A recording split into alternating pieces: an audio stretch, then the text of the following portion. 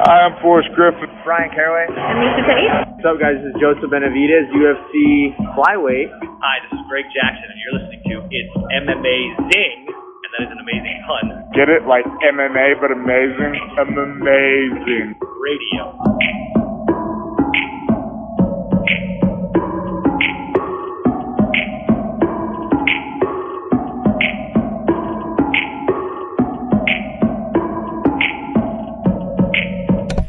Welcome to It's Amazing Radio. I am your host, Dr. Law.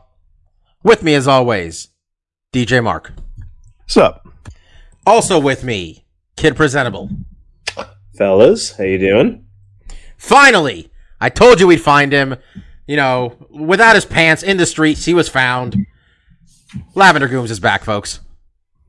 I spilled, a little hot sauce on them, and I had to air dry them. I had to wash them, beat them on some rocks, and get that situated. Nice, Mike. Do me a favor, tilt your microphone up a little bit towards you. There we go, perfect. All right, boys and girls, we're gonna talk about Paul Felder going from the announce booth to the octagon, taking on RDA. Man's tough as nails. Didn't go his way. We'll talk about that fight.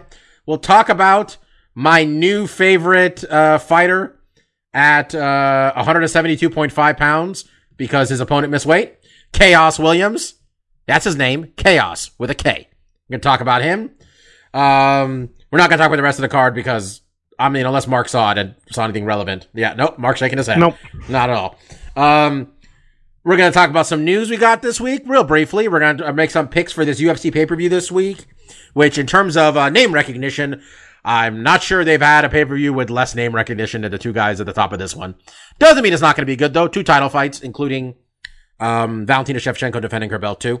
Some decent matchups. We'll talk about that.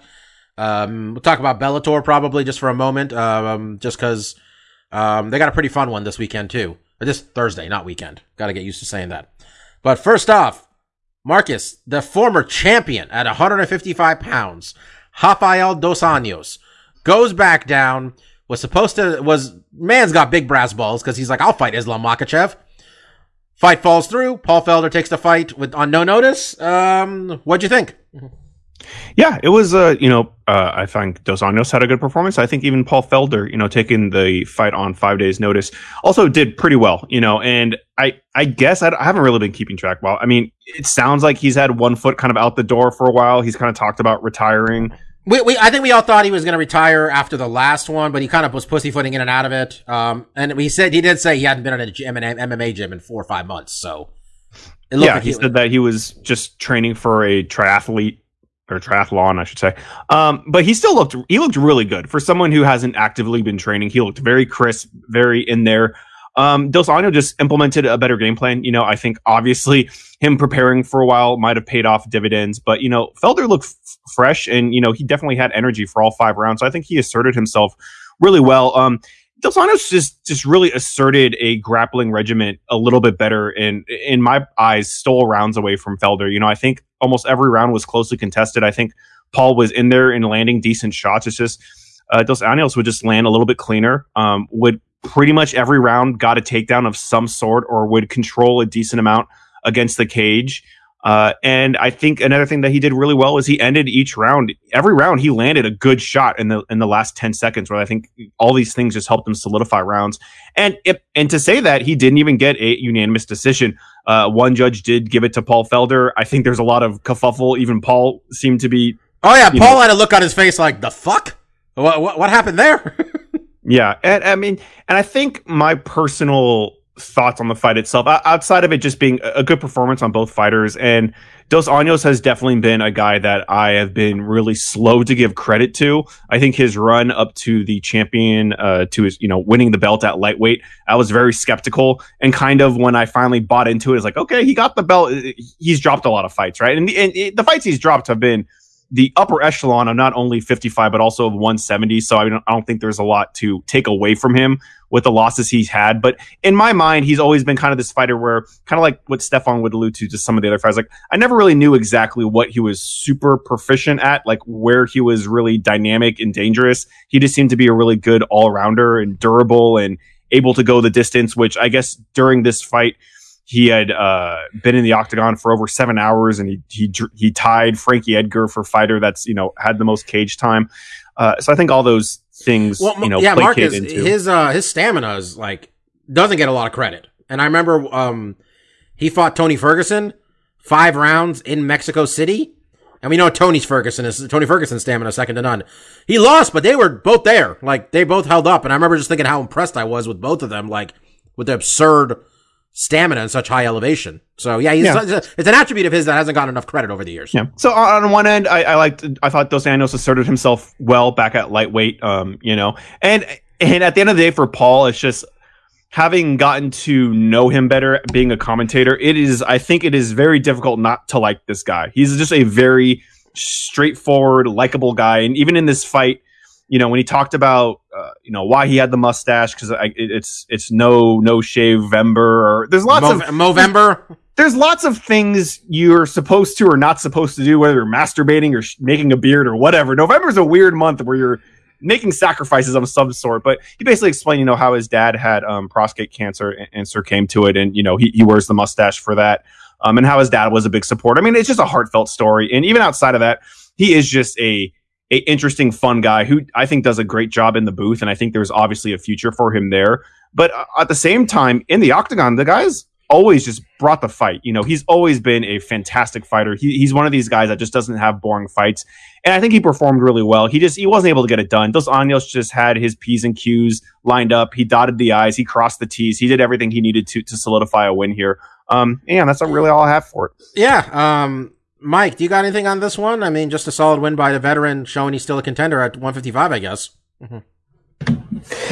Yeah, it was a solid win, but don't you guys feel that something should be taken away from him just because of the fact that Felder hadn't been in a ring in 4 months and had done essentially no training for this fight outside of his triathlon training? I mean, and it still went the full 5 rounds. He couldn't take Felder out. Well, I mean, Steph, let me get your thoughts on what Mike just said. I simultaneously agree and disagree with it. I disagree with it in the sense that Felder's the one who had the 7 by his name. So, short notice or not, he was fighting up into the division, right? And so it's whatever you want to put into the stakes of the rankings. He was highly regarded, whatever the circumstances is. It's like people say it about Anderson Silva all the time, right? And oh, you showed too much respect for him. It's like Cormier said, I don't care if it's a wrong weight class on short notice. He's still Anderson fucking Silva when I look across the cage, Not that Felder's that, but you got to respect that reputation that's been earned. So I disagree with that. But I also agree in the sense of I kind of came away very neutral from this fight. Just they were two tough guys. Neither could truly put it on the other one. So honestly, Steph Dos Anjos seemed like he had the same impression you did. He was just yeah, I did okay. You got the impression he was aware. It's just the caveat that, obviously the dude needed to win because he needed to kind of course correct on the trajectory of his career. But when the narrative was, he's back to make one last, push for a championship of the division that he shortly reigned over. And it's you just want it to be more emphatic. So that's where I kind of leave it, it's not to take away from both guys because they're both tough and durable, as you saw, but just the fact that you couldn't, it's it's really because you're kind of measuring them against the top, right? Exactly. And so if this is how you do against the middle, I'm not exactly super excited to see you get a chance at the top, right? That's why it's got to be definitive. So I understand where Mike's coming from, but I'll say this. Felder's never been knocked out. Ever. Not once. He has a TKO loss because of a cut, I believe. That's it. Also, while he was training, Islam Makhachev is not even in the same ballpark in terms of the style of fighter Paul Felder is. So it was a big change. So while I agree he could have done better, I gave him a little bit more, I cut him a little bit more slack because of it. You know what I mean? Just because of what they were asking from him too. But he got the W. That's the most important thing. I mean, that's his first win in this weight class in, it's got to be years, right? He hasn't fought at 155 since, Tony Ferguson fight, it looks like. Back at November 2016. He famously passed out trying to make weight for that title fight where he lost his belt, though. So there's that too. And if I can chime in because I think that was a fun question Mike proposed. For me, I mean, I actually agree with you guys. I don't think this was a performance to say like, oh, this guy's going to get the title and reign over this division. But for Paul Felder not training much and for Dos Anjos going to the decision, I would say like, I can give a fuck what you do in training. That's your decision. You want to eat ho-hos and Oreos all day and sit on your ass? Whatever you want to do for training, that's your prerogative. As long as you come in the octagon and you fucking fight and you show a good performance there, that's what I'm going to judge you on, right? So I don't care that Paul Felder wasn't in the gym for 2 months leading up to this fight. What we saw in the octagon was a polished, sharp guy that was definitely in there to win. So that's what I take away. Like, I think Dos Anjos and Paul Felder did great, and I think you can always look at the training regimen and short notice and what have you, and those potentially could factor into your performance. But at the end of the day, I just care about how they perform in the octagon. So I don't give two shits. You want to ride a bike for 2 months for your training, whatever. I mean, do whatever you got to do as long as you're ready to fight. And what I saw in there was a crisp, sharp Paul Felder. I didn't see a guy that was sitting on his ass and looked like he wasn't prepared to have, a 5-round fight. I saw a guy that was in there, fought hard for 5 rounds, and another guy that just beat him to it. He just technically did the little things he needed to do to win the fight. So yeah, I honestly, I agree with you guys. This was not a performance where I'm like, the Gaethjes of the world and the Fergusons are going to be shaking in their boots. I think they know when they fight Dos Anjos, it's going to be a tough out, but this wasn't a performance that made him seem like he's the reigning champ, but it makes it seem like he's kind of in the conversation. A couple more wins, I definitely think he earns to, fight one of those guys and potentially, have a title on the line. Yeah. Just a couple notes as we move on. Paul Felder, never in a boring fight. Even when he was on his back, kept fighting, made it interesting. And, I like Duke Roufus telling him, yeah, you need to finish him. Like, the third round was over, and he's like, yeah, you need to finish. Like, there was no mincing words here. The judge who gave 3 rounds to Paul Felder shouldn't be allowed to judge MMA. Even Paul Felder, when that first judge was announced, he had to look like, what the fuck? Like, what? Really? Like, I remember looking back at it, I'm like, maybe the second round? Maybe. I'll concede. I kind of wasn't super into this fight. Obviously, it being a shallow card. College football was back, so my eyes were kind of over there. But I tuned out after the third round because every one of the first 3 rounds looked identically the same, kind of evenly exchanged. And then eventually Dos Anjos can put him against the fence, and he kind of controls it out and wins the round from there. And it just seemed like it was going to be rinse and repeat. And then I saw it was a split, and I was like, why? What happened? Why was there a split? Like, every round seemed identical. I've just figured I missed something, but it seems like even when I said the second maybe, Steph, I was mostly just like, I know he outstruck him, but like even then I was like, I don't know how you did that. The other star of the night for me when I watch Exactly 2 fights, Chaos Williams. Chaos Williams, man, fighting Abdul Razak Al Hassan is scary. All right, that dude throws heat early and often, and Chaos Williams didn't give a fuck. Chaos Williams was like, you know what? My last UFC fight, I got to win in 27 seconds with a knockout. You're a little better, so I'll give you 3 more seconds before I knock your ass out. Marcus, woo!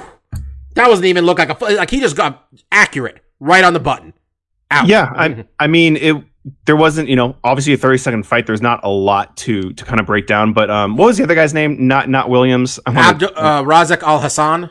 Razak. I'm gonna go with Razak. So I mean, it obviously seemed Razak was kind of having a slow start. He kind of let Williams get away with some low kicks early on, and then he fired back a good low kick himself. And then the ending sequence was really Williams kind of setting up that right straight where he basically feinted it.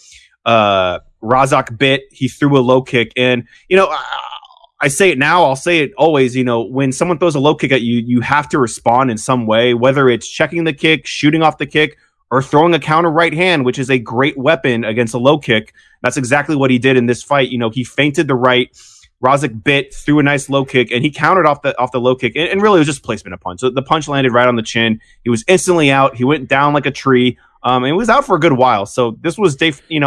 We mentioned often on these cards, and it used to be a couple years ago. It was like, oh, you're on the main card. We don't know who you are. This is a great opportunity to kind of make a name for yourself.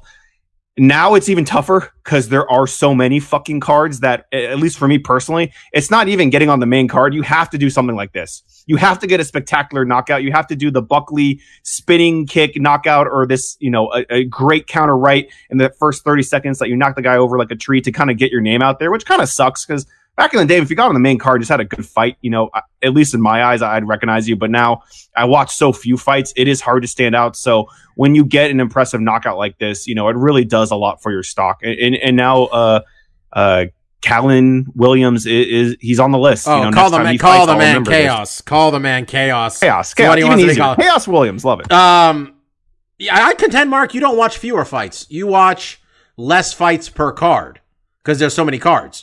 When there's a card every week. Sure. I mean, my consumption has definitely lowered over the years, whereas I'm watching the same fight 20 times in a week because there's so little going on. But yeah, now it's just much more selective. And I have to imagine the audience is likewise. I can't imagine of course there's going to be fans, more hardcore than us that are still watching from prelims to main card. But having been integrated in this sport for a long time and I've seen so many fights, it has come to the point now, unless a card is stacked with name recognition and exciting matchups, I'm just gonna kind of pick and choose those big fights, and this one was not on the radar. I was not gonna watch this fight. I was gonna watch Felder and Dos Anjos, and that was gonna be it. But Bobby, you put it on the radar. You let us know this was a quick fight. I wasn't for him because Steph, do you remember? The guy was gone for a little bit here. He got hurt or something. Al Hassan, but the man was fucking people up. He has 10 wins all by knockout. So, Bobby, bad choice with me to go. I can't. Mike, do you remember Al Hassan at all? I do not, Bobby. All right, I'll talk about it. Yeah, he was part of the. I mean, let me not just assume where the guy's from. But he was part of the African wave of fighters we were getting a couple years ago, and he knocked out Nico Price. That was the one. He knocked out Nico Price in 43 seconds. I got on everybody's radar. This was a tough matchup for Chaos Williams, and he didn't give a fuck. He put him out. And he gave a sweet, sweet quote when it was all over getting interviewed, saying, "People gonna keep sleeping on me, and the doctor gonna wake them up." And shit, man. That's good. I mean, Stefan, that sounds like a pro wrestling t-shirt right there. That's all it says. It's a good quote. So let's just match him up with the dictator soldier guy, and let's just see who the real 170 prospect is. Let's eliminate a prospect altogether right now. Let's just do it. Let's not build anyone up. I say who's the dictator soldier? Kazmat. Whatever. What's his last? Chimaev? That'd be an interesting. He's fighting Leon Edwards, actually, that guy. Yeah. Leon Edwards. That guy shot to the moon already. He's past Chaos. Well, Leon Edwards is like, I'll fuck this guy up. And I'm like, Leon, I hope you're right. Because the UFC already doesn't like you. So yeah, I mean, Mark went to my go-to analysis on guys where I'm not quite sure what your thing is. That's Leon Edwards for you. You're tough across the board. I don't really know what.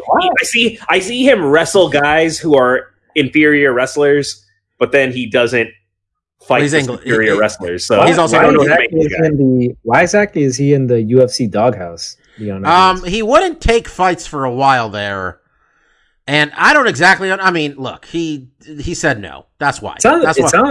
It sounds like depending on who you're talking to, the narrative changes. Because according to Leon Edwards, no one wants to fight him. So who are we believing here? Well, no one wants to fight Kazmat either. Leon Edwards. I mean, the UFC is not happy with anybody who exercises any sense of hey, I'd like to do this.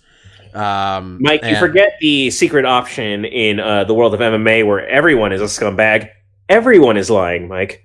It's not an either or thing. The bad guy is never the UFC. That's the general rule when you ask Dana White. But the fighter isn't necessarily the good guy. Everyone can be the bad guy in the equation. Yes, exactly. Other people fought on that card. I wasn't paying attention. But you know what? We mentioned the fight of the night and one of the performance of the night, so I feel we gave you guys adequate analysis. Oregon football won in spite of 3 turnovers in the first half. People want my college football analysis. We got a lot of Pac-12 listeners on this. I can tell you that Syracuse football didn't lose on Saturday. Did we play? No. That's why. Okay. I'm just going to push my college football conspiracy theory, and that is that Notre Dame is hiding their positive COVID tests. I saw your school rush the field. I saw your team surrounded Look. by many massive. No, sir. They have this little thing called Jesus protecting them from COVID. Yeah, it's Touchdown Jesus. Ever heard of Put some respect on his name. It's Touchdown Jesus.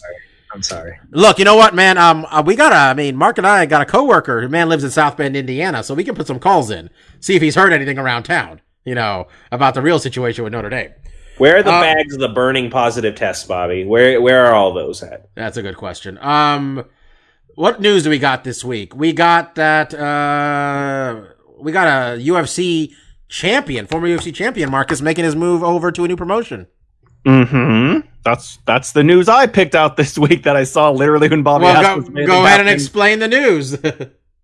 I didn't listen to the interview, so all I know is the headline that Verdum went to the PFL, and that's quasi exciting. But also like extremely within the realm of like what the UFC's been doing. They're not catering or trying to hold their former champions. We've seen a lot of former champions go to other organizations, so potentially holding that belt for a while is not does not mean you're going to stay in the organization forever. And the PFL, it definitely seems like and I still think they're doing the $1 million tournament.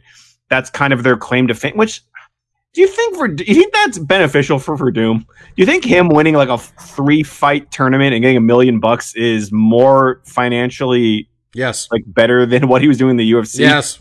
Okay. Well, then good move for you. I don't think they're paying Verdum more than $200. He's maybe getting 200. Yeah, I was going to say 200, maybe 250 if he's got a good manager. We'll see. I mean, that PFL's got they got a couple people. They got him. I was going to say, who can name me a second heavyweight in the PFL? I wasn't going to say heavyweight, but they got Kayla Harrison is the only person. There you go, Bobby. Who's Verdum going to fight? That's the question. Well, I mean, we say stuff like this, and then I remember back, the earlier listeners of the podcast will talk about how we said King Mo was going to win 2 to 3 belts in Bellator. And then, did you say that Kayla Harrison is in the PFL? Isn't she? Well, it's funny you would say that. I was just looking at the Invicta event that's going on the 20th. She is an Invicta now. That's got to be a rental or something. They must not be running shows or something. I don't buy it. I thought she's in PFL. I'm not. Did I make that? She was PFL. Didn't she win like the $1 million thing? I don't doubt that she was in PFL, but I was just looking. She is facing Courtney King at the Invicta FC 43 event. Well, okay. You nailed it. She got that hot mill, and she's like, well, mission accomplished here, and off to the next one. You know what it is? There's no 55 division. If you think 45 is bad for women's MMA, 55 is worse. So, that may not be, actually. It might be equally bad. I lost my train of thought now. Man, she is a big girl. God damn. Yeah, she a gold medalist or bronze medalist in the Olympics? Gold medalist. You want to talk about an event. You want to talk about a thin event. The main event for this Invicta card is one of them is 9-6, and that's the person going for the vacant strawweight title. Yeah, poor Invicta. They have constant vacant titles. UFC just calls up their champion and says, "Hey, you want to make 20-20?" And then that's it. I was gonna see if there's any other MMA news, but a great part of me doesn't care right now. Well, I did also share the story with Sergey Haritonov, who actually literally like a week ago was in, I was going to say Bellator, but it wasn't Bellator. It was like Paris FC, and he was fighting former UFC fighter Olive Thompson, I guess is like an English guy. He knocked him out, which is a great performance, but then apparently he had a run-in with another former UFC fighter. Bobby, do you remember that guy's name? It doesn't matter. Yeah, they call him a former UFC fighter. I guess he had one fight in 2018. And I guess Sergey was, kind of asking about some money he loaned the gentleman. And I guess they're at some kind of fight event. And they're like, oh, let's walk outside to the coat room. We'll get this all situated. So there's actually like security camera footage of Sergey going outside with this guy. And they're talking. Sergey's hands are in his pockets. And they're talking to each other like gentlemen would do.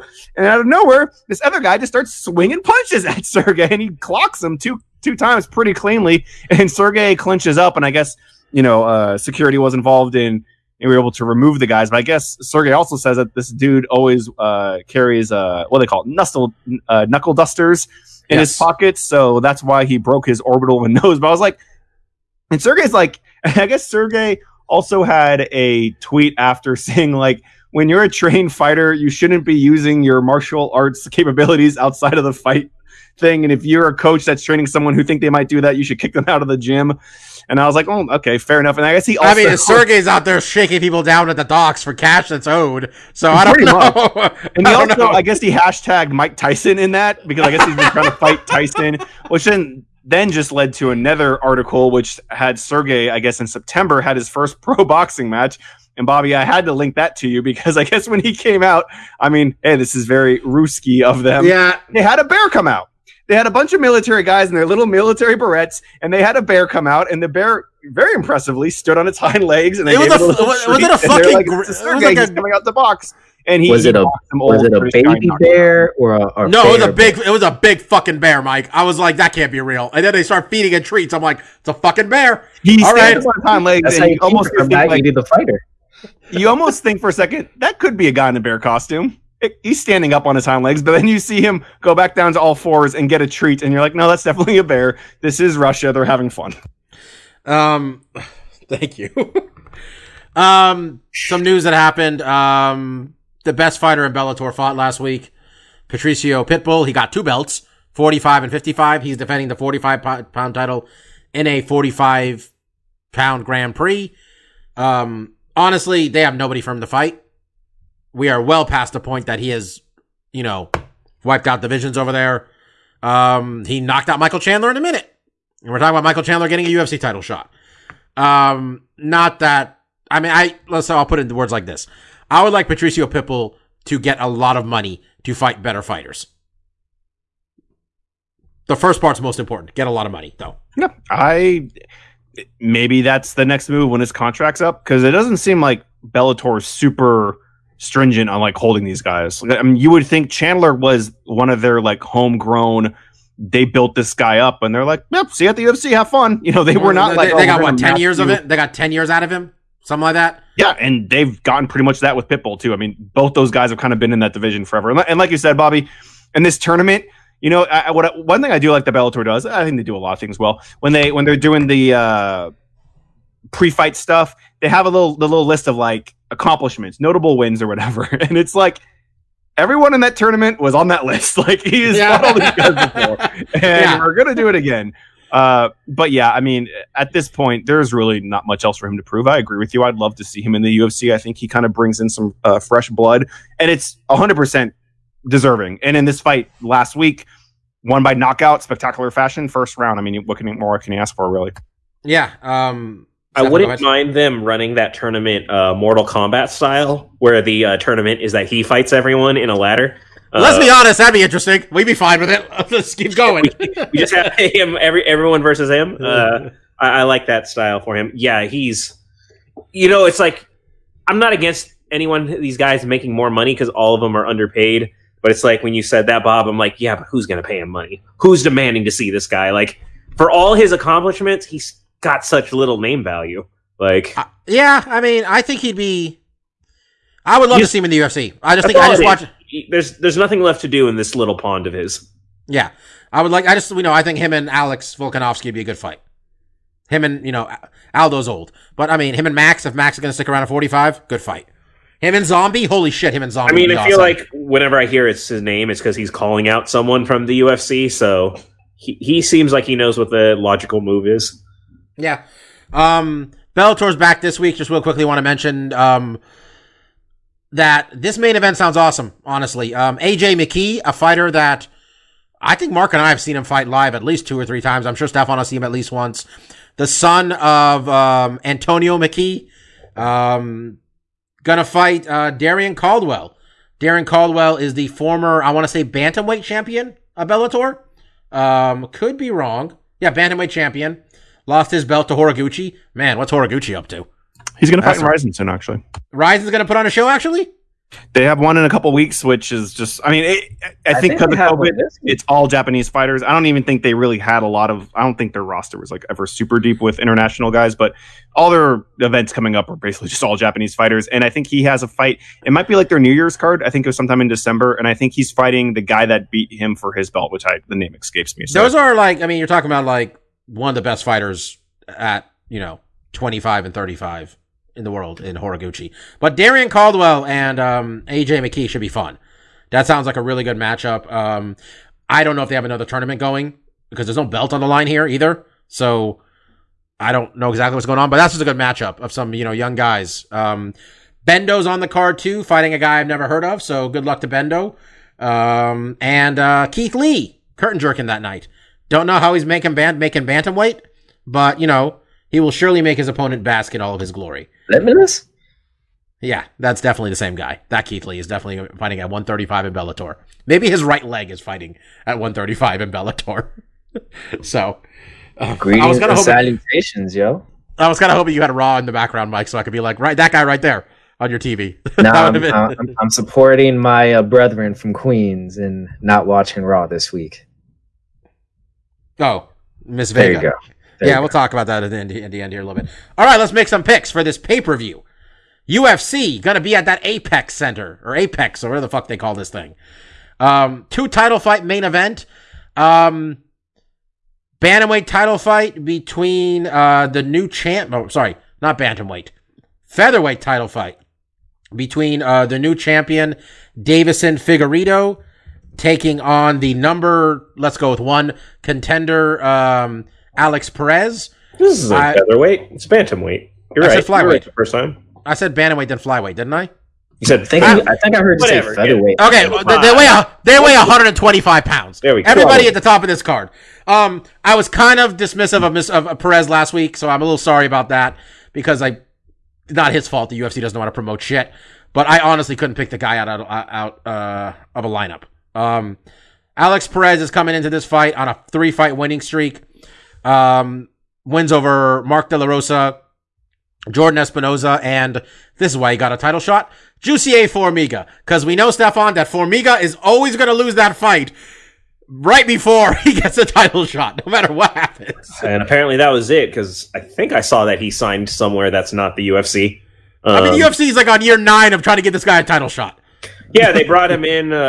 He was always kind of one of those top 3 guys. He never actually got a chance at it. And like I said, it doesn't seem like he's going to at this point. Yeah, they cut him. So, cut, not sign somewhere else, same thing. Yeah, he doesn't have a job anymore. No check. Davison Figueiredo, man who missed weight in his first attempt at a title shot, but still knocked out Joseph Benavidez. So they said, hey, you want to fight Joseph again? And then this time, he dropped him again and put him in a choke. And we're like, well, Joseph's not going to tap out because Joseph knows he's never going to get another title shot. Joseph didn't tap out. Joseph went to sleep. Figueiredo beat him again. 19-1, his only loss over Jussier Formiga by decision. Figueiredo is someone who got on my radar when he fought Alexander Pantoja about a year and a half ago. He's a really good fighter. I mean, you get 16 finishes at flyweight. That's nothing. That's not nothing. The betting line for this one, Steph. Big favorite, Figueiredo, -300 to +250, Alex Perez. I'm going to go ahead and pick the order here. I go first. I'm taking Figueiredo. Perez has got some good wins, but Figueiredo's honestly, he's clicking on every level right now. He's just handling business. And, hope he wins in dominant fashion and, UFC actually tries to market this weight class a little bit. Steph, what do you got? I'm pretty sure we're all going chalk on this. I've taken Figueiredo. The interesting caveat I will point out, because I know it's what we talked about with him, and to the last thing you said, when he won the belt, what's his markability going to be? He's a very violent fighter. He gets knockouts, but I'm the doomsayer who says he's just too small for anyone to care. And looking at the depth of this card, seems like they're setting him up to fail, and it's going to be a self-fulfilling prophecy. But I'll be curious to know what the numbers are on this. I don't think they're going to be good. I don't think it's going to sell well. He's going to get a knockout.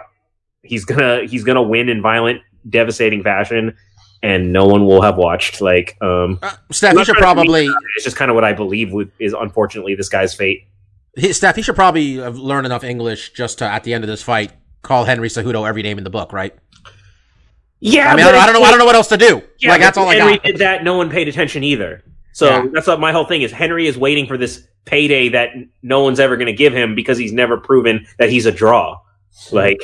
No one took Henry seriously when he did the mean guy shtick. Why is anyone going to take English as a second language Figueiredo seriously to call out the other guy they didn't pay attention to? Like, I just think it's a doomed division. The guy is violent. It'll be a knockout. That'll be fun, but I don't know what's going on with this division as a just in practice.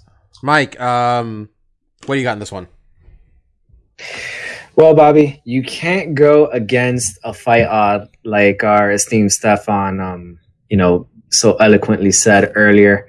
And man, Mighty Mouse couldn't make this division pop. Cejudo and all his bullshit couldn't make this division pop. I didn't even know Figueiredo was fighting up until you sent the rundown earlier today. I'm like, man, I forgot this dude existed, let alone he had a fight coming up. And also, Valentina has way more name recognition than Figueiredo. I'm not sure you got to that part of the podcast from last week where I was almost angry that she isn't the main event. Like, I was this close. I'm like, why isn't she the main event? The fuck are we doing? Well, I listened to you guys' podcast on Tuesday night when I was going to bed.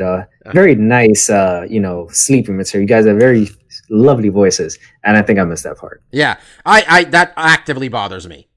Like, it's the same. I mean, I know the logic of like, oh, the bigger one should main event, which isn't true anyway.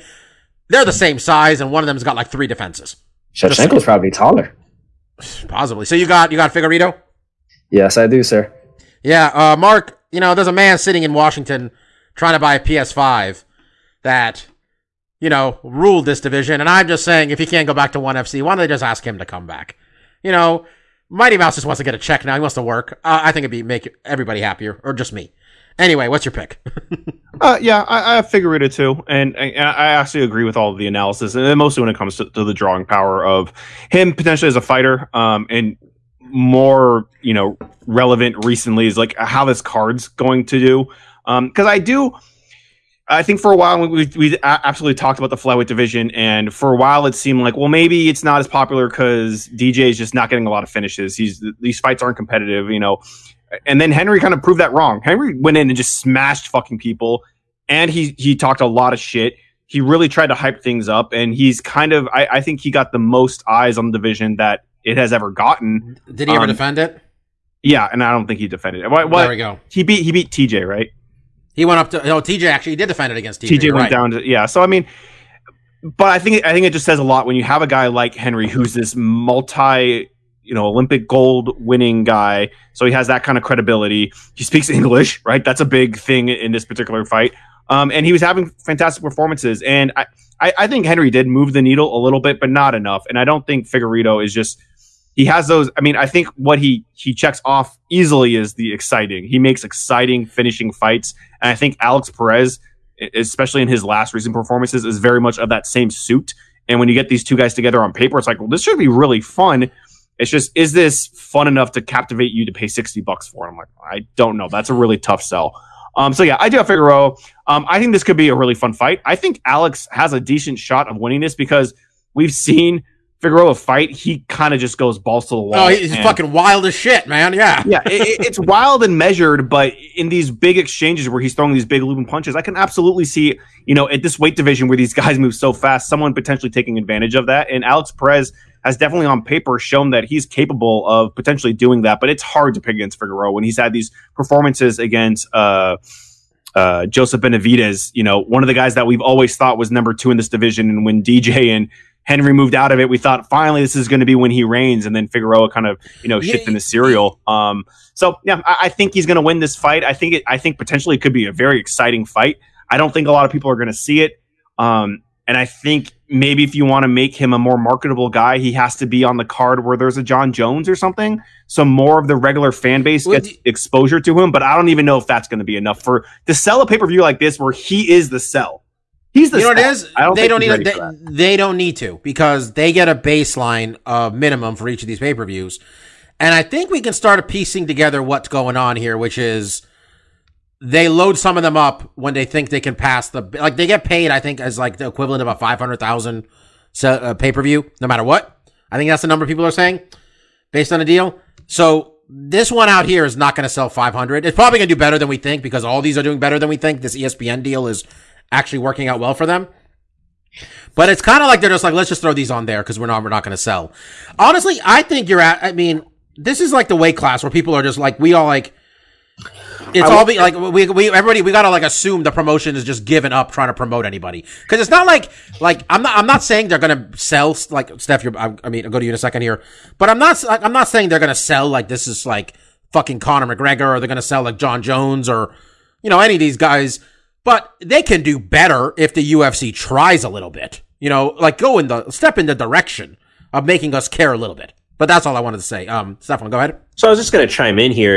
You know, we were a little light on news this week, but I think what kind of tangentially relates to this based on this, you know, I noticed you said this ESPN deal is actually working out well for them. That's an interesting caveat based on ESPN just laid off a lot of employees and just put like 70% of their website behind paywall content. Yep. So, you know, it's one of those, keep an eye to the future too. Like, if the UFC is like, yeah, we're just going to put out not great events because you're paying us, that doesn't bode well when renegotiation comes back. So, like we say, a lot of things they do are incredibly short-sighted. And if that ends up being like a strategy for them is to put on volume, not quantity or quality, like that could come to bite them in the long term too. So that's obviously nothing we're going to know about in the immediate future, but it's definitely something to pay attention to in the coming months and years. Yeah, when we have some time on one of these podcasts, I mean, we always have time, but when we have the energy, you guys can all hear my theory how I think that ESPN's going to buy the entire company. I honestly believe that. The more I hear about Endeavor not doing so hot, I honestly believe the UFC is going to buy the whole, ESPN's going to buy the whole sport. So, co-main event. My favorite female fighter, Valentina Shevchenko, is defending her title. She is a absurd Fedor level favorite. She's taken on Jennifer Maia, who has, I mean, anybody can win. This is MMA, but she's probably not going to win, on her one fight win streak, where and Joanne Calderwood was going to get a title shot and said no, and then Valentina couldn't fight. So JoJo's like, no, I'll fight somebody else. And then JoJo lost in less than a round, and we all just saw it happen. Watched it happen, like JoJo's just giving away her title shot. It wasn't like a fluke. It was just a slow, methodical JoJo is losing her title shot. Here it is. Here it is. There it went. Betting line, Stefan, for Valentina versus Jennifer Maia. Contrary to what you said, Bob, so Valentina is coming in at minus 1,400, and next to Jennifer Maia is a YouTube link, and when you click it, it goes to Vince McMahon's theme song. Which is No Chance in Hell. And that's about what Jennifer Maia got. So, unfortunate for her. Can I choose the order? Because I think we can just do a big shock line across Valentina here. Yes. I don't have any more. Like you said, she deserves to be the main event because in spite of Amanda Nunes, it's like what I used to say about Cormier until he most recently lost to Stipe. For all we know, maybe she's the number 2 woman of all time. Because she just seems to have an Amanda Nunes problem, but yeah. I think Stefan, more and more you're coming around to my idea that we should retroactively just lie to people and say she won one of those fights against Amanda, so we can justify a third fight. I think that's what we need to get to. It's like it sucks because they were so close, and it's kind of sad. Is some of their most uneventful fights happen to be against each other. They really just stalemated a lot, and they really weren't either. They're great performances. Yeah, they weren't even good fights is the sad part. Yeah, it's just so hard to make the argument for the third one. If they were 2 good fights, at least you could be like, okay, let's force it. I know a lot of people want her to fight Weili, but Weili should probably defend that belt a little bit. By the way, word is Weili is going to fight Rose soon. Weili should probably be able to get out of China at some point. Like, yeah, do you guys remember Weili after her last win was like the beginning of COVID, where she's just like, "Don't worry, we have COVID under control in China," and I'm just like, "Oh, I don't believe any of this. We're all fucked. We're all fucked." Yeah, we're all picking Miss Shevchenko to win. Does anybody think she doesn't get a finish? Because I mean, Maia's a tough fighter. Does anybody think that she doesn't finish Jennifer Maia? I think it's possible. It's possible in the cards. I mean, she's had a pretty good track record recently of, you know, finishing a lot of her opponents, but there's definitely been some fights where she doesn't. And you know, I think for any fighter going into a title fight, you know, sometimes you can play it a little extra defensive, you know, maybe not go for it. So if Jennifer is not really going after it and is just trying to survive in there, yeah, it makes it tough to finish a fighter who doesn't come to the song and dance. What I do want to say, because I think, you know, we're all going to pick Valentina. And I think what you mentioned with the Figueroa fight a second ago, and I think it's an easy thing for us to say, and it's hard for me because you basically say, like, why didn't the UFC even try promoting Figueroa? Like, why don't they even give a shot? What would you want them to do with Deiveson Figueroa? I don't really know how you promote him, but that comment led me to think, like, they should definitely be promoting the fucking shit out of Valentina, because not only is she this super dominant champion and she speaks English, she's also kind of becoming a star in her own right outside of the UFC because of this movie she did with Halle Berry. Yep. Halle Berry is totally on board. I think UFC drops the ball in a lot of instances where they could potentially be taking opportunities to promote them a little bit better. But there's also times where it's like they, outside of the organization themselves, are able to get promotion for themselves. And I think, I mean, Bobby, do you know much about this movie? It's something MMA related, and I know. I think isn't Halle Berry play some sort of MMA fighter? Maybe I don't know. I know she's in it. I know Malin Ackerman is in the movie. If I'm right. Yeah, and I just think there's a bit of a spotlight on her, and I think why not now more than ever that she should be doing talk shows and stuff. And I think that was really my question when you said, like, oh, they should do honestly promotion. Well, like, here's the thing, man. Exactly. What is? I don't know, but if you're taking 80% as the promoter, you should do something, right? And I think it's put him on Brazilian talk shows. Yeah. I don't know, get him a translator, send him on literally anything, and show highlights of him fucking people up. Yeah, something. And I think, but the thing is, like, I'm not following Figueroa enough to know they're not doing that. He could be fucking all over Brazilian TV. Well, right now, also, it's like, what are you gonna do now? It's a little bit tough now. But I think it's very easy for us to play armchair promotion guy and just be like, why aren't you promoting this? And what I did want to say is one thing I do like the UFC does, and it's not enough. Their YouTube channel, I think, does a decent job of trying to get people up to date with these cards. Every time there's a card, I've noticed they put a video like, these are 5 fighters you should watch on this upcoming card. Here's a bunch of highlights of them. I think that's a decent job. I don't think it's enough exposure. Your YouTube channel is just talking to people that are already interested. They need to be reaching out to people that aren't aware that the fight's going on. And I think Valentino is that type of star where they could be making a much better push. And I think when I think of Figueroa, it's like, it's kind of, what do you do with this guy? I don't really know. But Valentina is someone that should be on Conan. Right, even in the pandemic, they're doing. Oh, you know what Conan would do. Conan would be like his shtick of like, oh, pretty lady that can kick my ass, you know, that type of thing. Like, yeah, except you can imagine Conan's shtick. She can't put him in a rear naked choke. But you know what she could do? She does the little salsa dance. She can also be like, oh, why? Yeah. Valentina speaks fluent Spanish. She could go on like Univision. When you watch these, exactly. When you watch these pay-per-views, it says, do you want to watch this shit in English or Spanish? And they charge the same amount for ESPN Deportes pay-per-views. Okay. Yeah, by the way, I'm just gonna say this again. By the way, we are on how many years after Amanda Nunes smoked Ronda Rousey, and Amanda Nunes still ain't been on Ellen. All right. Amanda Nunes got married. Amanda Nunes got a kid now. Amanda Nunes is like the most prominent. Like, she's like, are there any other gay champions with 2 belts in any sports? Anybody got? Maybe it's that Amanda Nunes heard through the grapevine how horrible of a person Ellen is to herself. Okay. Ellen's kind of mean. So, well, Amanda will fuck her up when she's there. Well, she'll sort that out, guys. Also on this card, by the way, since Valentina's on there, I'm not sure she's ever been on the fighting the same night as her sister before. I'm not sure if that's a thing. Antonia Shevchenko's also on this card in the UFC, pulling a classic UFC move of having 2 attractive women fight each other on the undercard, hoping people will pay for the pay-per-view. So that's happening as she takes on Ariane Lipski.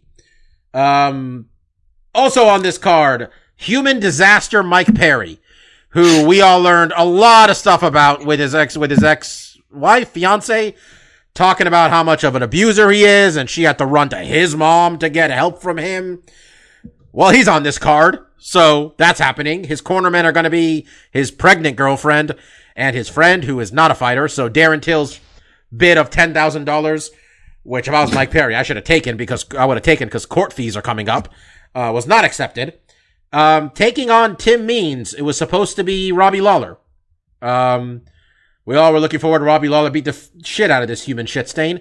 I might have messed up the terminology when I went beat the shit out of a human shit stain, but you guys got what I meant. Instead, Tim Means, which means I got to say Tim Means Business, is on this card taking on Mike Perry. Stefan, what's the betting line? Surprisingly close, but we have Mike Perry at -150 to Tim Means +130. Mike, pick the order. If you beat the shit out of a human shit Yeah, stain, I know. I messed it up. Okay? I messed it up. I know. you're basically just doing laundry, no? Maybe? Anyway, what's the order? Anyway, I'm going to go first for not the reason you're saying because he's a reprehensible human being. I'm going to go with Tim Means, mainly because he's not going to have Darren Till in his corner. I really wanted to see him with Darren Till in his corner. That would have been pretty funny TV. Okay. Yeah, I stand by my analysis. Hey, Bobby, why don't you go next? I'm going to take Tim Means because Mike Perry's a reprehensible human being. Also because his name is the Dirty Bird.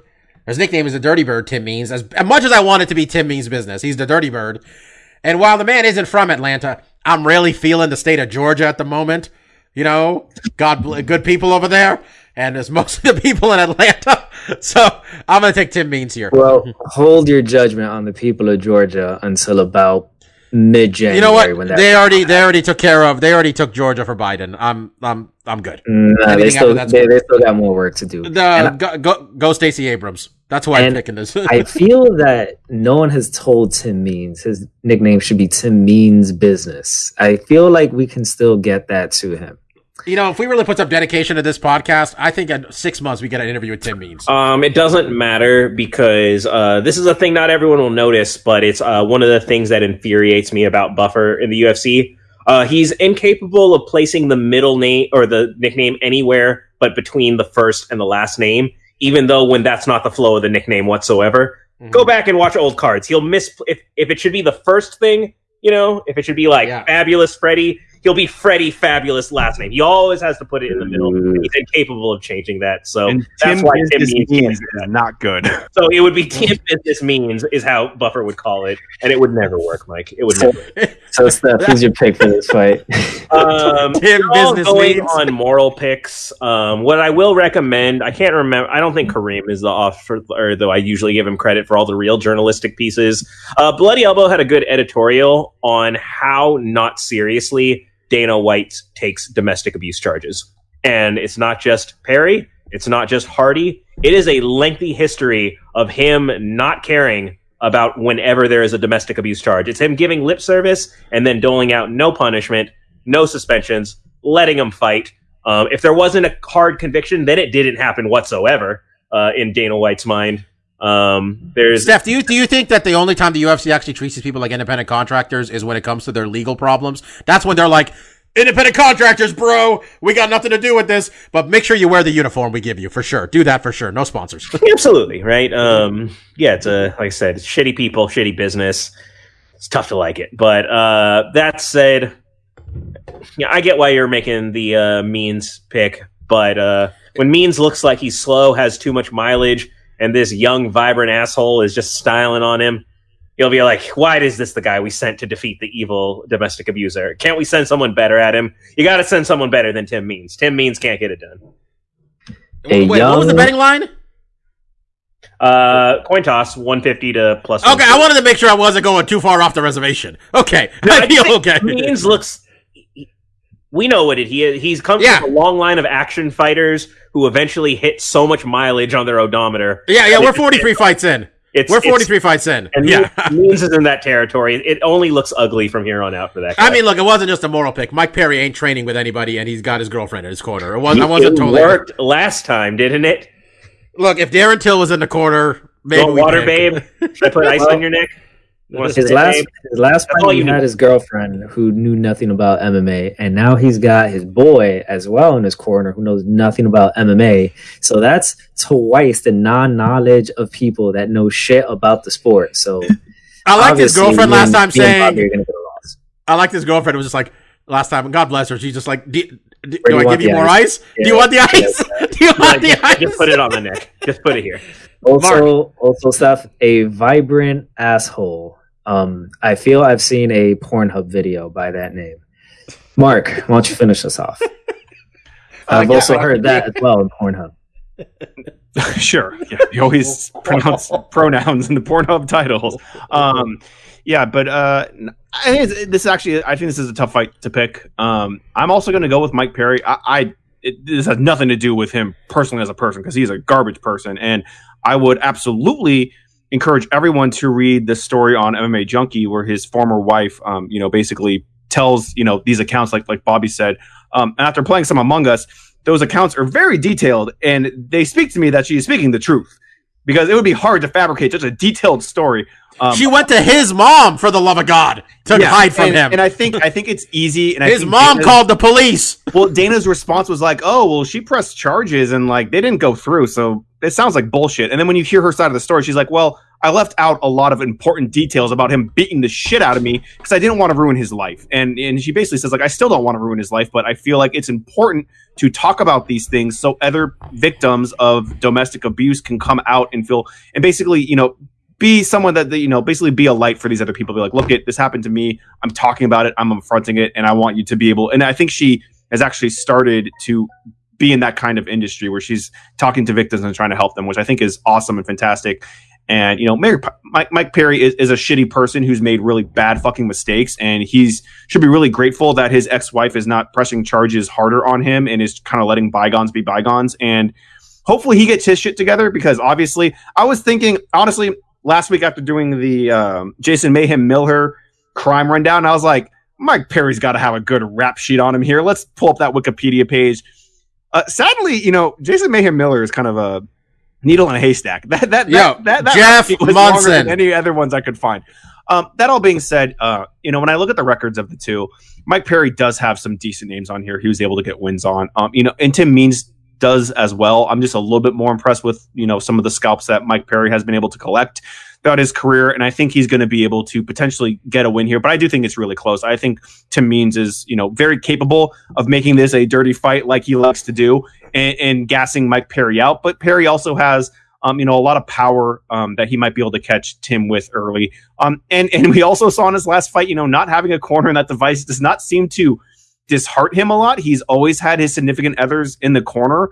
And we used to think that was a big determining factor of why he wasn't making the proper adjustments. But against Mickey Gall, he didn't need it, and he seemed to be just fine about it. So that could really come back to bite him in the ass because Tim Means might present a lot of different issues that the corner is not going to be able to help him work out. He's going to have to do it on the fly.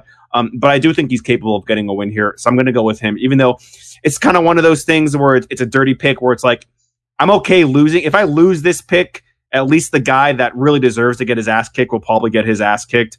And if I'm right, I get another notch on that record. So whatever. You muted, Bob. That's everybody, right? 'Tis us all. We all chose. All right. Caitlin Chukasian, Cynthia Calvillo. Caitlin Chukasian apparently just fought, Mark told me. Very, very recently, right? Basically, it was, as of recording, as you're hearing this, it would be just about a month. She fought on October 18th. You're listening to this on the 17th. We're recording on the 16th. So she got knocked out. And she lost in the first round. So kind of a quick turnaround. Sometimes there's like a 6-month suspension. The commission was like, you're cool. Go fight next month. You're fine. Yeah. Can you get on the flight from Abu Dhabi back to Vegas? All right. Your body doesn't hurt that much from the body shot KO? Okay. Cynthia Calvillo wants a title shot if she wins. I did not think Cynthia Calvillo was doing well enough to justify any that type of bullshit coming out of her mouth, but she has not lost in 4 fights. One of those is a draw in the middle there, but I'm going back to 2018 to do that. Her last win being back in June over Jessica Ai. Jessica Ai missed weight by 1.25 pounds. Betting odds for this one, Stefan.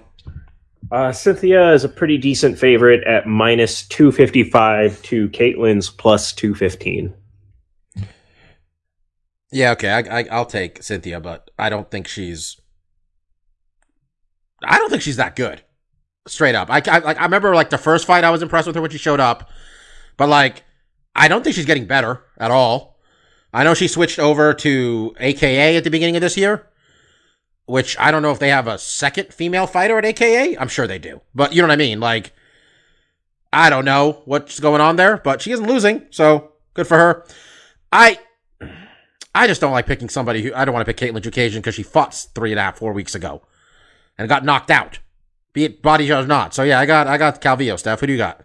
The upside here is Caitlin need not worry about getting knocked out again. I am chronically underimpressed by Calvillo. I'm picking her to win because she wins, but the reason we're not impressed is she scrapes by and outworks not necessarily that great of names. Like, the women she beats, we kind of know where they stand, right? You know, Jessica Ai, she's really not title material, right? She's just another tries hard, is tough, not really that great of a skill set. And it's kind of rinse and repeat for a lot of Cynthia's fights. She doesn't have particularly great striking power. She can control position, but she doesn't have like a dominant takedown game or like a submission threatening ground game. Like, she works a lot and she controls a lot, so she kind of just work rates wins her fights. It's not super impressive, and it never seems to get better. She never learned the Team Alpha Male overhand right, Stefan. That's like day 2 of Team Alpha Male is the overhand right. Month 2 is the rear naked choke. Then you learn the guillotine in like month 3. That's like 90% of what you learn there. So she just very much is what she is, and so she's getting wins, so you can't hold that against her. And if she deserves the title shot, she deserves the title shot. But it's like, once she gets it, you're not going to pick her, right? You're going to get another Jennifer Maia as massive underdog. Like, woo. So it's if she gets it, she earned it, but you're just not really going to expect much if she gets there. So, Caitlin, tough to see her eking it out. I just see unanimous decision, Calvillo. 29-28, most likely even. That's a high likelihood for me. One of your dogs startled the other dog, Stefan. Yeah, they're getting riled up now. It's the witching hour in the book. Loomp all of a sudden was very concerned. Lumpio was very concerned. Mike, who do you got? Yeah, she was busy, chomping away at her toy, and, she got real alert all of a sudden. Yeah. I'm going to go with Calvillo as well. You don't have to knock people out in this sport. You just got to get the win. And apparently you don't have to win multiple in a row to get a title shot either. So I am A-okay with Cynthia getting the title shot after she ekes out a unanimous decision. I mean, Mike, you talk shit on the draw, but now you're acknowledging the draw doesn't halt your momentum, baby. It keeps it going. The draw is not a loss. It hasn't happened. She's fought one time. Oh, she's back in this weight class for first fight. Mark, who do you got? I'm also going for Cynthia, but I agree. I think we had a lot of high hopes when we first saw her. She looked like she had a skill set. I mean, she does great scrambles on the ground, and I think there's been a lack of ability to get those fights in those positions frequently enough for her to really just impress us. But I still think she's going to win this fight. Yep. Opening up the main card, Paul Craig, Mauricio Shogun Hua. Or Shogun, as Anderson used to say. These guys fought I don't know how long ago it was. 2 fights ago for Shogun. That's how long ago it was. With a draw happening back in November of 2019. November 16th, 2019, they fought. It has been, as of recording, exactly 1 year since they fought. In that time, Shogun fought 1 time, fought Little Nog again for no reason. Really, just to make us all sad about what we're watching. Won a split decision. I was kind of harsh. That fight was actually pretty good. Mark's going to be like, yeah, it was good. And then Paul Craig fought 1 time, beat a gentleman with a name so long and complicated, I will struggle to say it correctly. Godzimurad Antagulov. Back in July, won by the way Paul Craig wins fights, folks. Triangle choke. Mark, pick the order. I'll go first. I did want to correct. Wait. Sorry. Stefan, betting odds. Near coin flip. Well, not quite. Minus 165 favorite Paul Craig, plus 145 Shogun Hua. Marcus, go ahead. Sorry. No, I did. I shook my head when you said like, oh, the Little Nog fight. Why do we do that again? Because that's what we thought going into that fight. And I thought the same thing. Even right when it started, I was like, why are we doing this again? And then they had a fucking fantastic fucking fight. And I was like, oh yeah, these guys are incapable of having a boring fight. They should just keep fighting each other because that was really fun to watch. And I remembered that. And I like this fight a lot. I actually really enjoy Paul Craig's kind of style. He's so slick on the bottom.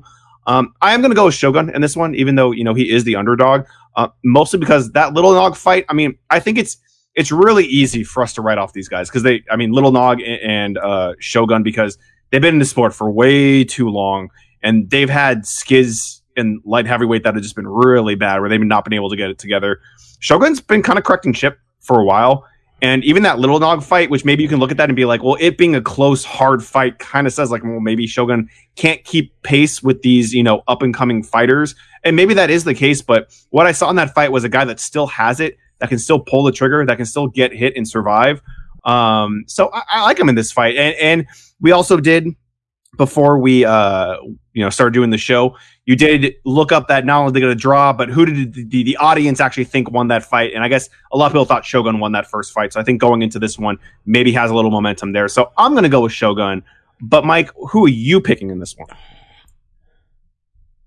You see, this is one of the issues when you have two laptops open at the same time. I keep pressing the button on the wrong laptop to unmute myself. So okay, Hacker Man, just keep it to one and give me a pick. I got two in front of me too. I got trip moms right now, man. This is what's up.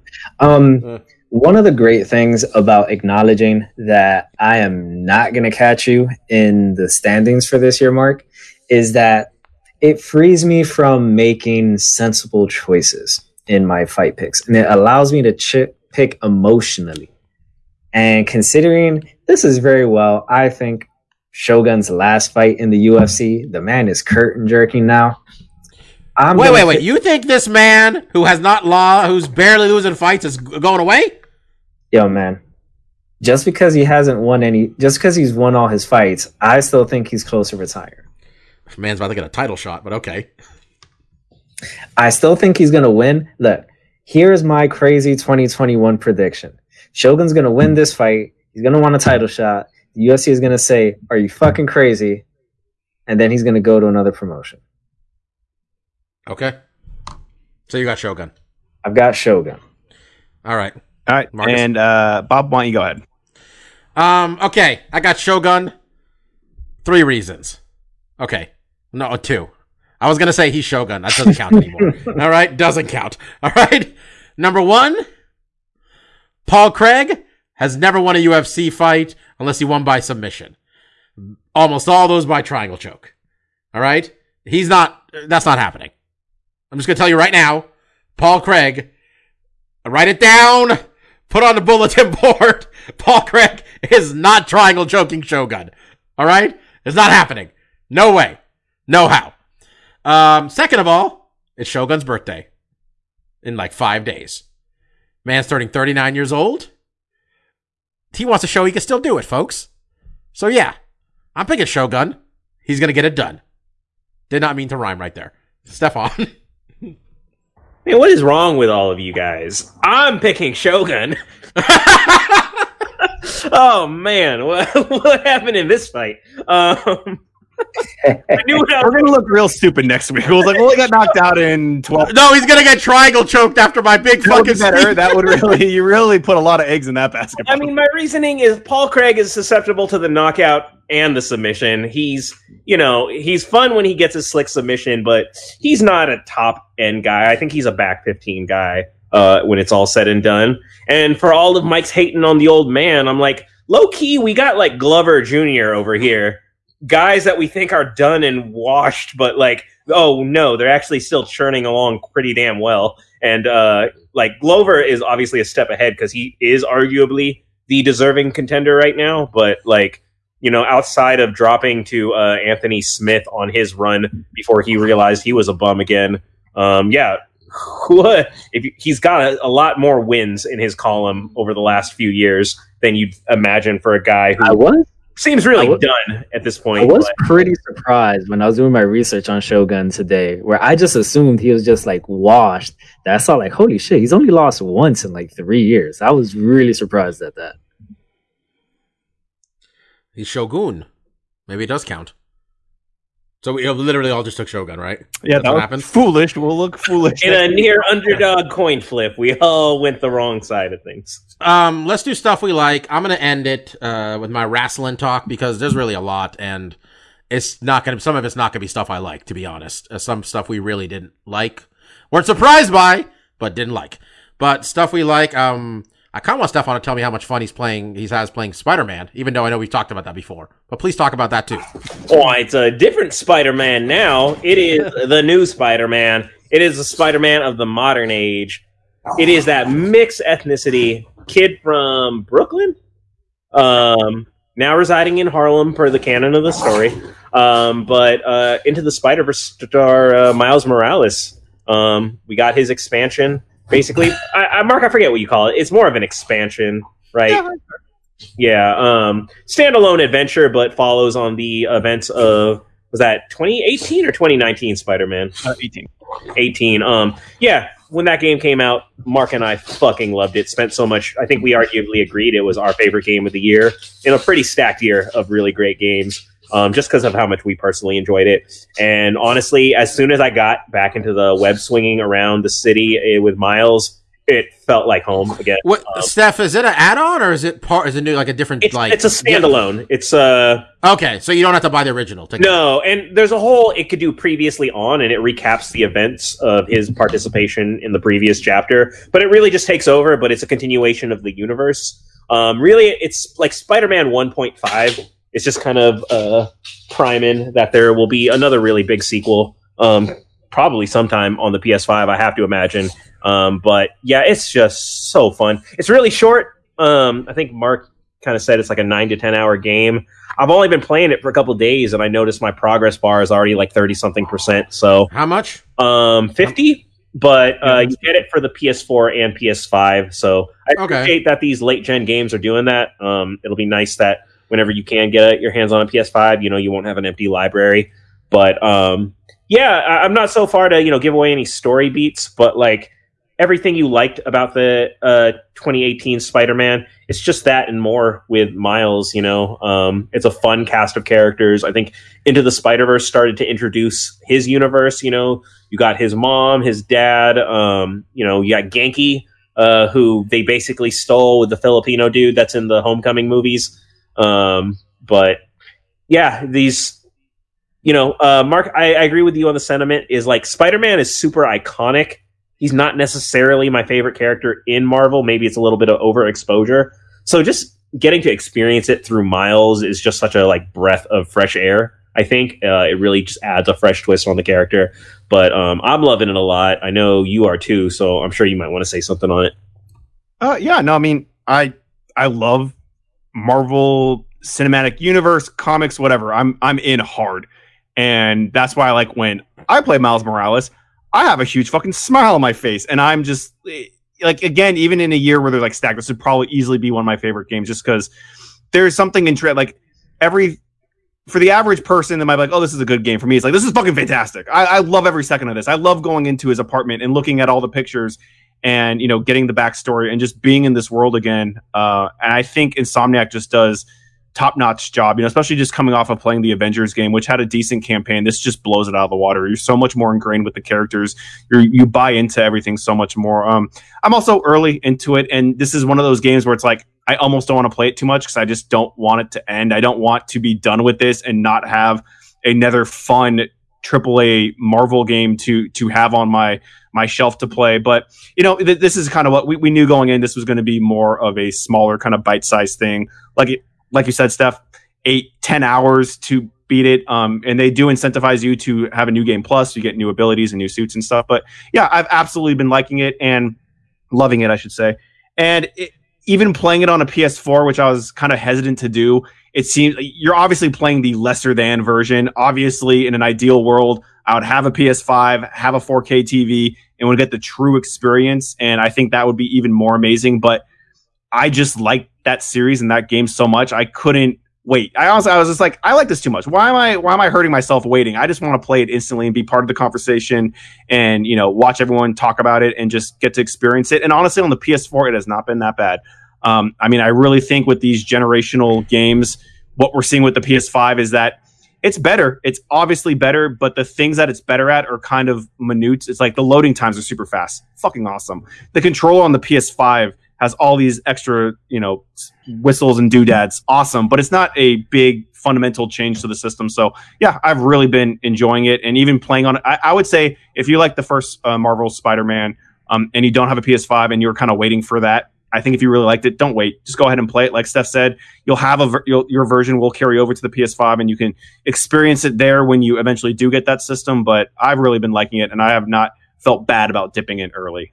So I know Steph just left, so that's going to be stuff I like too. Besides that, I've been playing Valhalla, Assassin's Creed Valhalla, and that's been fun. And I'll also say, the PS5 and Xbox Series X came out last week, so there's been lots of people playing that. And I did watch a full playthrough of Astrobot's Playroom, which is the packing game for the PS5. And all I want to say is someone that I can openly admit, I'm just a PlayStation fanboy. I've had every PlayStation system just because they cater to what I like. That game is just fucking fan service done immaculately. It's really fun. Each of the levels is basically a throwback, or like it basically shows you what the PS5 is capable of. Like, oh, here's the memory and here's the sound or whatever. But each kind of level is you're going to be unlocking stuff from each generation of PlayStation. And then when you finish the level, the last bit of the stage is they basically play the startup music for each of the systems. And it is fucking insane that they do it for the PS4, and you feel nostalgic. I'm using that machine right now, and they put up the startup music, and I'm like, oh, remember the PS4? I was like, of course I do. I'm still using the fucking thing. Why? How they can pull those heartstrings, even though like it's not even. How can it be nostalgic? It's still current gen to me. But I think that game is fantastic. I mean, and I think a lot of people that have played it basically say, you don't get a lot of packing games for systems. It is kind of a rare thing. And normally it just mostly comes from Nintendo. They've kind of been the best at it. And this is easily one of the best packing games. I think when it's up in the upper echelons of Wii Sports and Tetris on the Game Boy, of just being like, this system is really good at getting you integrated into like what the system's capable of. And this particular game is just a fucking celebration of PlayStation, more so than anyone would really. I watched Kyle Bossman, who used to be of Easy Allies, do a full playthrough of it. And he's like, nobody loves PlayStation more than PlayStation. There's so much PlayStation bullshit that even me was like, oh, there's references to shit. Like, there's references I didn't get. There's references that are so deep cuts that 90% of the people playing it will have no idea what's going on. But they just know that 10% is going to see that shit and flip out that they remembered to put a cameo for the digital game Pain, which was like their first PS3 digital game they made. It's just like, why do that? Who cares? Why would you render the iToy from the PlayStation 2 in such immaculate detail? Who gives a fuck? But then when I say it, I'm like, I absolutely give a fuck. Thank you for taking the time, not just to make this love letter to the system, but also just have it be free for the PS5. It's fantastic. So I'm really, even though I watched someone play all the way through it, I can't wait till that day I eventually get my system and get to experience it myself, because it is just a joy as a PlayStation fan. So that's what I got this week. Mike, what do you got? Makes me want to at least watch that game be played, because I actually never played the PS3. Great system, but I get it. It was expensive, and everyone got a 360. Yeah, that's why I had a 360. For me this week, it's Person, and it's Michelle Obama, mainly because she put up an Instagram post a little earlier today, if I'm right, just reminiscing on what it was like for her 4 years ago at this point, when her and President Obama invited Trump, Melania, and the second family as well to the White House, in regards to the transition. She was very honest in her Instagram post, talking about that she had mixed feelings about it, because she was inviting into the White House this dude that had said a lot of really fucked up shit about her husband. But she knew it was a part of the democratic process and that it needed to be done. As opposed to what's going on right now in this country with our sore loser in chief. And I think that, it's a shame what's going on. And it's nice to see, Michelle Obama in like this post and what she's been doing, I think more recently, just talking out more and, even former President Obama in that 60-minute interview where Oh, you watched that? You watched that thing, man? I watched part of it. I haven't finished watching all of it, but I like It's good. that they're opening up more about shit that's like you knew they had a lot of issues with. So for me this week, it's Michelle Obama, our former first lady. Right on. Yeah, Obama's interview, the whole thing's on the on YouTube channel of 60 Minutes, like 27 minutes. Interesting. Nice to see the president speak with clarity and class and full sentences. All right, so the wrestling couple minutes here. First off, Stefan mentioned it. It is the 15th anniversary of the passing of Eddie Guerrero. And I don't think obviously, if you're a newer wrestling fan, you probably heard the name because WWE brings him up often. Really, anytime Sasha Banks wrestles, that's when. But it's not just them pumping up themselves. Eddie Guerrero is one of the greatest wrestlers that ever lived. What was so amazing to me when I looked at his Wikipedia page is that he was 38 years old when he died. Oh, yeah. He was so young. In my head, because we were kids watching Eddie Guerrero. We were little kids when we were watching Eddie Guerrero in WCW, and then his Latino Heat run. I talk about the pantheon of great theme songs in pro wrestling. Eddie Guerrero's "We Lie, We Cheat, We Steal." That is a Hall of Fame first ballot pro wrestling entrance theme. But yeah, so he was just always an older guy, and everyone in pro wrestling is usually a little bit older than you think. They can wrestle to pretty late in their years and still keep it going, See, Ric Flair is going to die in that ring one day. But you know what's weird to say, Steph, is that you sit here now and you're like, wow, Rey Mysterio is only 45 because we were watching Rey Mysterio wrestle when we were 10 years old. I swear to God, he was wrestling when he was 13 years old. Yeah. In Mexico, you finish elementary school, son. Here, have a match. Yeah, he's been in it, just lifers. But yeah, so just to realize that Eddie was that young when he passed, that was a bit of a mind fuck for me. Yeah, we talked about it a bunch of times, but you should check out. I always talk about Dark Side of the Ring, and Mike has seen this one too. The Benoit episodes, it's 2 parts. The first one, really, a lot of it is about Benoit's relationship with Guerrero, and it was among that group of wrestlers who were just so good in the ring, but Eddie was good everywhere. And by the time he passed away in 2005, I wasn't watching wrestling anymore. But, I heard he died. So I was like, well, let me watch the show and see what they do. And, they all have Eddie Guerrero armbands on, and everybody's real emotional. And I remember the main event was Shawn Michaels versus Rey Mysterio. And I'm like, oh, they're going to have Rey Mysterio beat Shawn Michaels because Eddie Guerrero, in honor of Eddie Guerrero. And, yeah. I just want to say, one of the best wrestlers I've ever seen. The best WCW match I've ever seen, and I think my second favorite wrestling match ever, was Eddie Guerrero versus Rey Mysterio Jr. from Halloween Havoc 97. Up until the last time my parents moved, I still had that on VHS. And because Halloween was fairly recent, the WWE put up the full match on YouTube. And it's only 14 minutes long. But again, one of the best wrestling matches you'll ever see. Halloween Havoc 97, Eddie Guerrero, Rey Mysterio Jr. Look it up. You'll be very satisfied. I've definitely made Mike watch it before, but he was very drunk. And in his defense, so was I. So I'm going to make Mike watch it again. I'm going to hassle him about it. The other thing, what's it called last week? Or no, am I inventing that? I already talked about that. No, that was 2 weeks ago. I was full gear 2 weeks ago. That was 2 weeks. Yeah, okay. The bigger news of the world wrestling world. We talked about this, I think, Stefan, a couple times. We might have touched on it, how the WWE is kind of, they decided to... In general, no longer policy. We brought... Yeah. Basically, they were making it so they could know the wrestlers, except the ones on NXT, for some reason, are no longer allowed to stream on Twitch for reasons. If they wanted to, the WWE was cool with it as long as WWE took a sizable portion of the revenue they made, and any money they made went against money the WWE was already paying them. Just an absurd abuse of the independent contractor status by a company who's trampled over that for decades. And we kind of were wondering when it was going to happen for somebody to get made an example of. And Steph, they made an example of Miss Tia Trinidad, aka Zelina Vega. She is very popular on Twitch. That's her real name.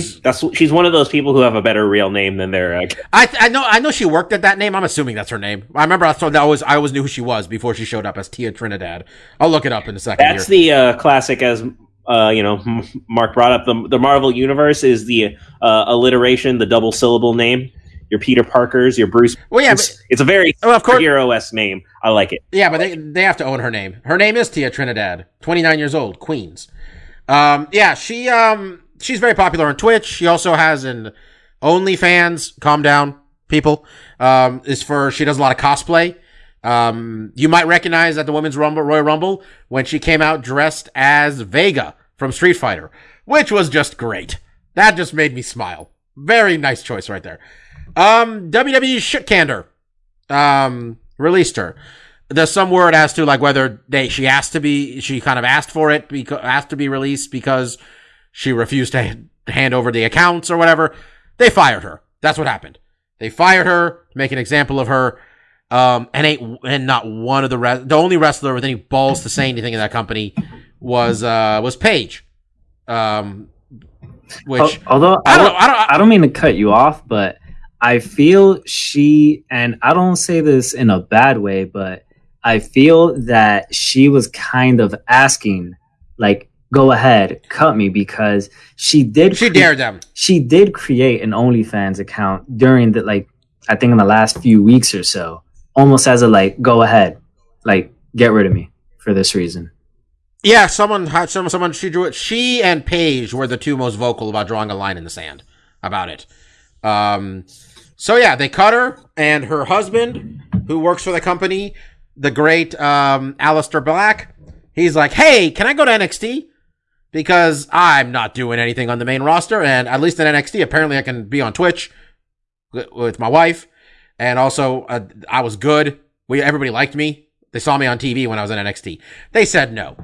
Stefan, we know what's going to happen to this man next. We've seen it with Lana. They're going to put him through a table for every week for the end of time. Yes, that is what's going to happen probably. Look, thing with Rusev's wife, that's last I saw is Nia and Shayna keep throwing her through a table. Yeah, that's her entire thing. Did not get put through a table last week. I don't know if she didn't get put through a table this week. Yo, they gave her own documentary now. I think she's getting over because the fans are like, yeah, fuck, let's root for the lady getting beat up. Look, we always talk about how the UFC treats their independent contractors. They are goddamn labor leaders compared to the WWE. Okay? WWE don't pay for any travel unless it's a flight. All hotels, all rental cars, all their expenses on the road are paid by the professional wrestlers. They're independent contractors, but they are told where to be at all times. They apparently also can get their other lines of revenue taken away from them, which sounds very much the opposite of being an independent contractor. Even if they were an employee, what the fuck? I don't know how you do this unless you're trying to argue some sort of also even more egregious, Bobby, if you think about it, because they don't even have the revenue from the house shows right now. No, they're painting. They're got their most profitable year ever. The WWE. They're printing money. But we're not talking about the WWE. We're talking about the wrestlers. The wrestlers aren't getting any more money unless they signed the deal in the last. They all got their downside guarantees, and they have no guarantee of getting any of that TV money. It's not in writing. You know, they get paid based on the houses and stuff. Look, I mean, it's bad. I don't know if anything's going to come of it. We saw Andrew Yang. Steph was saying some stuff about how he's going to make it a priority with the Secretary of Labor for the independent contractor status of these wrestlers to be tested, to be checked into. And Vince picked a fight. Right, Steph? That's it. He picked a fight. He's going to get the fight he wanted, I guess. Oh, yeah, senile old man. He's going to go down in flames at the end of it. Hopefully so. Anyways, look, there's a lot of things we talk about. A lot of bad people involved, ladies and gentlemen. It's unfortunate what our media consumption habits draw us towards. Fortunately, Mark's not spilling the beans on any big wig execs doing horrible things, but they definitely are. See crunch for the programmers and devs, but every big industry sucks. what can you do? Yeah, I think I sent the quote to Mike. I should find who said this thing. Let's see if I get. But the quote was, I found Trevor Dame said this on Twitter. As a wrestling journalist, I think, said the thing WWE is most terrified of is wrestlers having options. Options mean wrestlers can walk away. That gives you negotiating power. Negotiating power equals more money. It's not about Twitch money or podcast money or Cameo money. It's about limiting options. And that's just, yeah, that makes perfect sense to me. I just want to say, you're taking Big E's Cameo away from him, Steph. And Big E is the best money you can spend on Cameo. He's giving that shit away. Just the best money you can spend on Cameo. If he ever gets on, I say we start a fund for him to leave a real salacious intro for us. When he first started, I did want him to just do the New Day thing. I brought it up a couple times. New Day thing, but I didn't want him. That's what I wanted. I wanted him to be. This is Big E's sexy time behind closed doors intro. That's if we're paying for Big E, that's the version of Big E we're getting. I'm fine with that. I want Big E to just get right up to that line. Maybe step over it a couple times. You know, I heard Big E's nasty, and he'll tell you he is nasty. Yeah, God, Big E's the best. Yeah, it just fucking sucks, guys. She'll be fine. She's wonderful on the microphone. She made more money on Twitch. Yeah, she's great on the microphone, although, I mean, her wrestling, she's fine. But on the microphone, she's top notch. Let me tell you, Impact would be happy to have her. You know, AEW would be happy to have her. And AEW will let you enjoy yourself on Twitch, do whatever the fuck you want. So, Mike, you got anything to say about this? Yeah, I do. She's great on the mic, at least by WWE standards from the matches I've seen. She's okay, but based off the women's matches, not counting, Shida, Thunder Rosa, that small little Japanese chick Riho, okay. Not counting them, she would be one of the better AEW wrestlers in their women's division. Mike putting no respect on Brandy Rhodes' name. None at all. No, honestly, I know. She'll find what works for her. She's 29 years old, right? I mean, but we'll see. Mark, you got something? No. Oh, I thought you were leaning into the microphone. Sorry. But yeah, I mean, Steph, that's just the way it is. Old man, you said it well. Old man's going to pick this fight. This is how Vince is going to go out on this argument. So, we'll see what comes of it. Yeah, you should go Google Sergey Kharitonov bear. That's really the takeaway from this episode, more than anything else, is go watch Sergey Kharitonov get walked out with a guy with a fucking, with a fucking bear. Just with a bear. That's the most important thing from this week. We're going to be back next week. Happening next week, we're going to preview Derek Lewis versus Curtis Blades and a whole bunch of fights where I don't know any of these people. Living the dream here, UFC. Maybe, you know what, I'm not going to tease it unless we actually do it. You guys can live in mystery on that one. But we'll be back next week. See if we got new champions in either of these weight classes. Obviously, we don't think it's going to happen. And we'll preview Curtis Blades versus Derek Lewis. And two guys who are getting close to a title shot in which they would not win the fight. So, till then, I was Dr. Law. That was Kid Presentable. That was DJ Mark. And that was Lavender Gooms. Thank you all so much for listening. We really do appreciate it. Stay safe. Wear your mask. Peace out. See ya. Peace.